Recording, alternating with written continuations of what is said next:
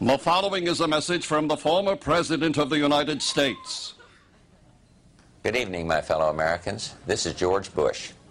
640 days had passed since George H.W. Bush last called the White House home, yet before the bright lights and an audience of millions, there he sat on Saturday Night Live. I was your president from 1989 to 1993. And during that time, Saturday Night Live made fun of me on a fairly regular basis. Do I have any hard feelings about that? Yes, I do.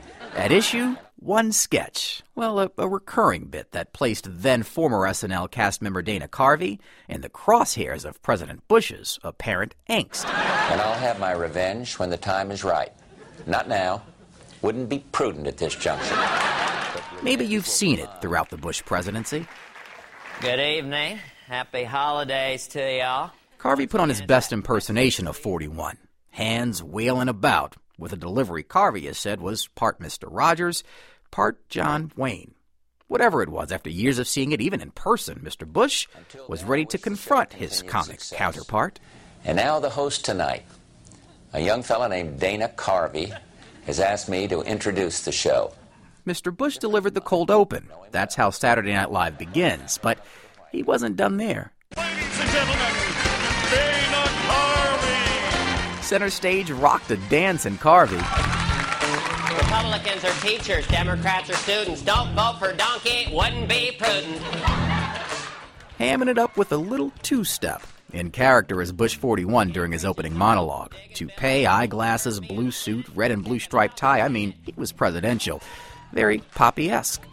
The political satirist, seconds from meeting his maker. I'm not gonna do it, and I'm not guy. I say not guy. What? I was doing my not guy. President Bush is still on the hookup, and he wants to say something. He's here now? Yeah, should I put him through? All right, put him in. Dana, George Bush here. I'm watching you do your impression of me, and I gotta say, it's nothing like me. Bears no resemblance. It's bad. I think he had a good time. He had a good time. He had a good time. We had a good time. Really did. Yeah. Andy Patterson and Pat Schwab comprised the crew that recorded President Bush's appearance on the October 22nd, 1994 edition of SNL, producing Mr. Bush's appearance from Houston. You still have the script, Pat? I do. As we remember the life of President George H.W. Bush, who passed away at the age of 94, we take a look back at that memorable sketch. Well, I'm sorry, Mr. President. I think it's a fair impression. Don't see it. You know? It's totally exaggerated. Not me, those crazy hand gestures. Including that one line President Bush refused to say. They were scribbling and they were rewriting and, hearing the conversation over the phone. I'm Brandon Walker. We chat with Andy and Pat about the time they met the president. Today, on the Eyes of Texas, live from, well, don't worry about that. It just wouldn't be prudent at this juncture. Survivor 46 is here, and so is On Fire, the only official Survivor podcast, and we have a twist this season. The winner of Survivor 45, Dee Valladares, will be joining us every week. We're going behind the scenes of the biggest moments, the how and the why things happen, and the strategy and analysis you can only get from someone like me, a Survivor winner. Listen to On Fire, the official Survivor podcast, wherever you get your podcasts. Before our talk with Andy and Pat, I figured it might be best to fill you in on the logistics associated with their assignment. Of course, Saturday Night Live is recorded before a live studio audience in New York, but Andy and Pat recorded President Bush's contribution in Houston at Mr. Bush's office one day before the live show.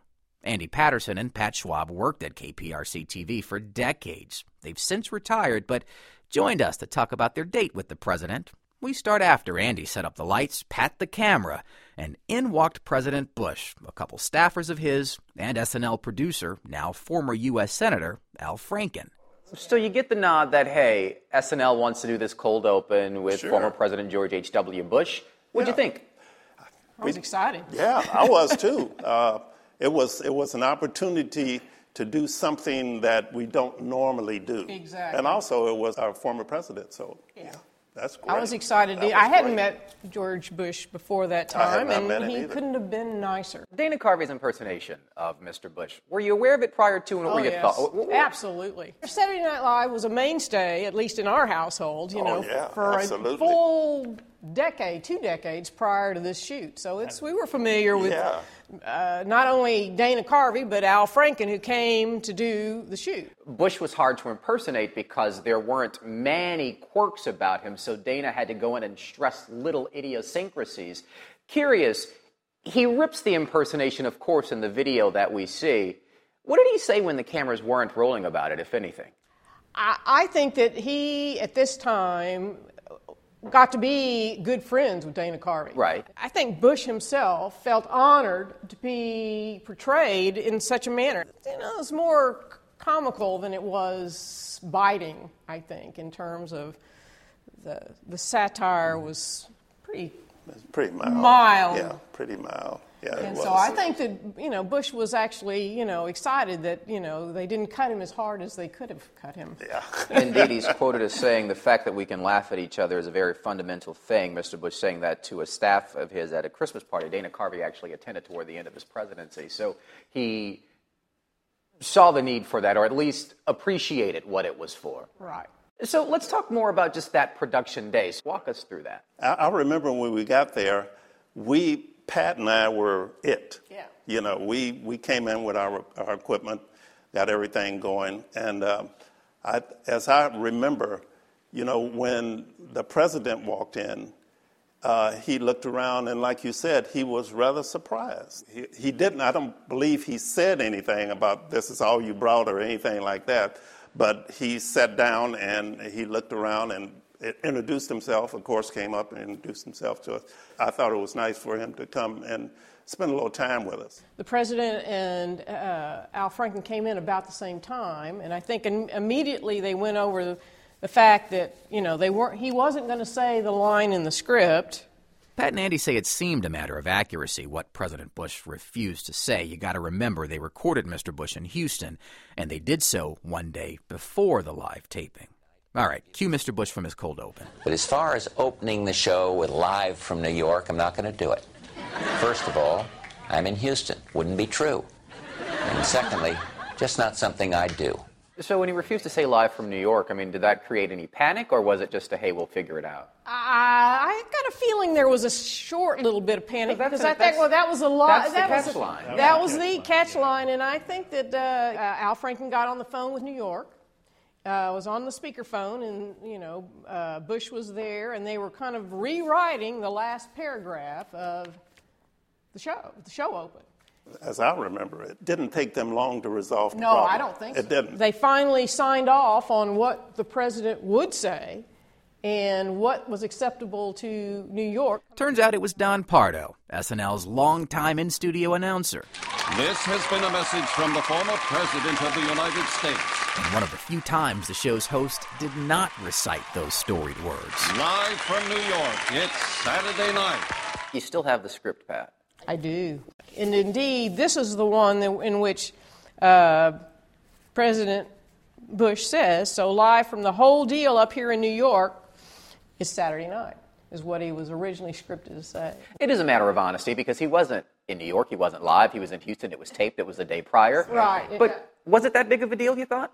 But I think it made it funnier. Yeah. To me, I think it made it funnier that he stood up to this. It wouldn't be prudent at this time. Not gonna do it. Not gonna do it. It's wouldn't be prudent. So, in the interest of prudence, Pat, Andy, Al, and Bush 41 carried on. Once they got done with that cold open, it was time to record the confrontation with Dana. It would appear as a split screen on the show, as if Mr. Bush were appearing via satellite. As we mentioned earlier, not an easy person to impersonate because those idiosyncrasies really aren't as present as they are in others, or at least that's what Dana Carvey is quoted as saying in the past. So with that being said, was Mr. Bush funny to you?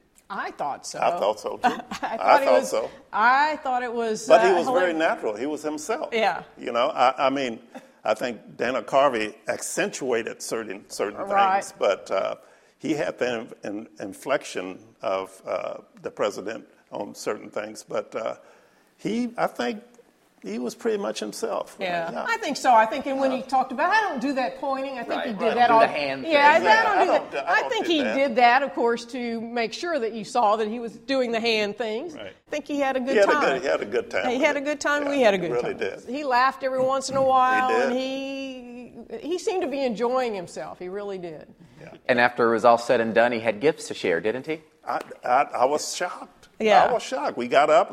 Pat and I, we're breaking down equipment. We're doing stuff. He said, hey, before you do that, he said, I got a little something for you, and let's all take a picture. And I was like, well, okay, sure. And I'm standing there next to him going, should I put my arm around him?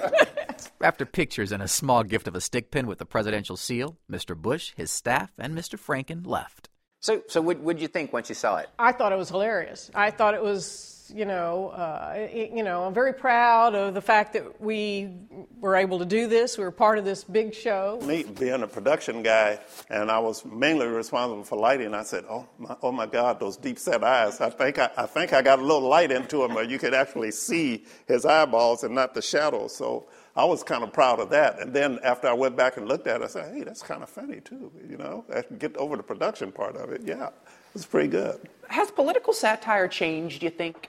It's gotten more acerbic.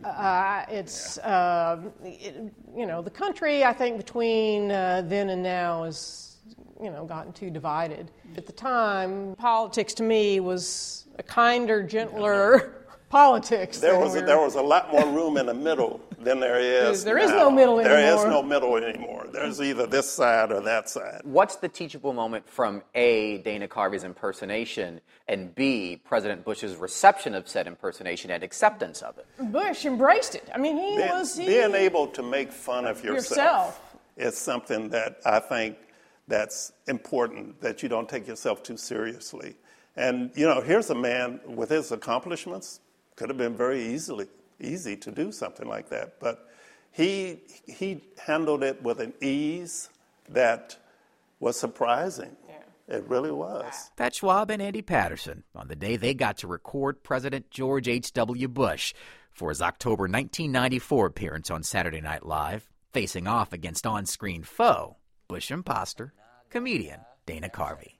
In all my years of government service, I never once said nagada.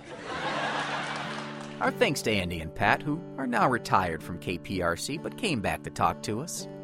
After President Bush's death, Al Franken turned to Facebook to record his memory of this moment, writing that the president was good, a little stiff at times, but overall appreciated his efforts and also his years of service to the country. One more note. President Bush and Dana Carvey were friends by the time of the show taping. After Mr. Bush's death, Carvey penned a letter, sending it to the New York Times, writing President and Mrs. Bush would send he and his wife a Christmas card every year. If that's not an indication of how close they were, how about this? Carvey continues writing about a health scare he had in 1998 and a letter President Bush wrote him upon learning of that scare. In it, Mr. Bush invites Carvey to Houston for treatment. Carvey's note doesn't say whether he took up the president's offer, but it concludes with the following, quote, "That was who he was, always making sure everyone else was okay." That's our show. I'm Brandon Walker. Many thanks for joining us. If you've got a story you think will make for a good podcast, let us know about it. Our email address, eyesoftexas@click2houston.com. Join us next time as we go traveling Texas together.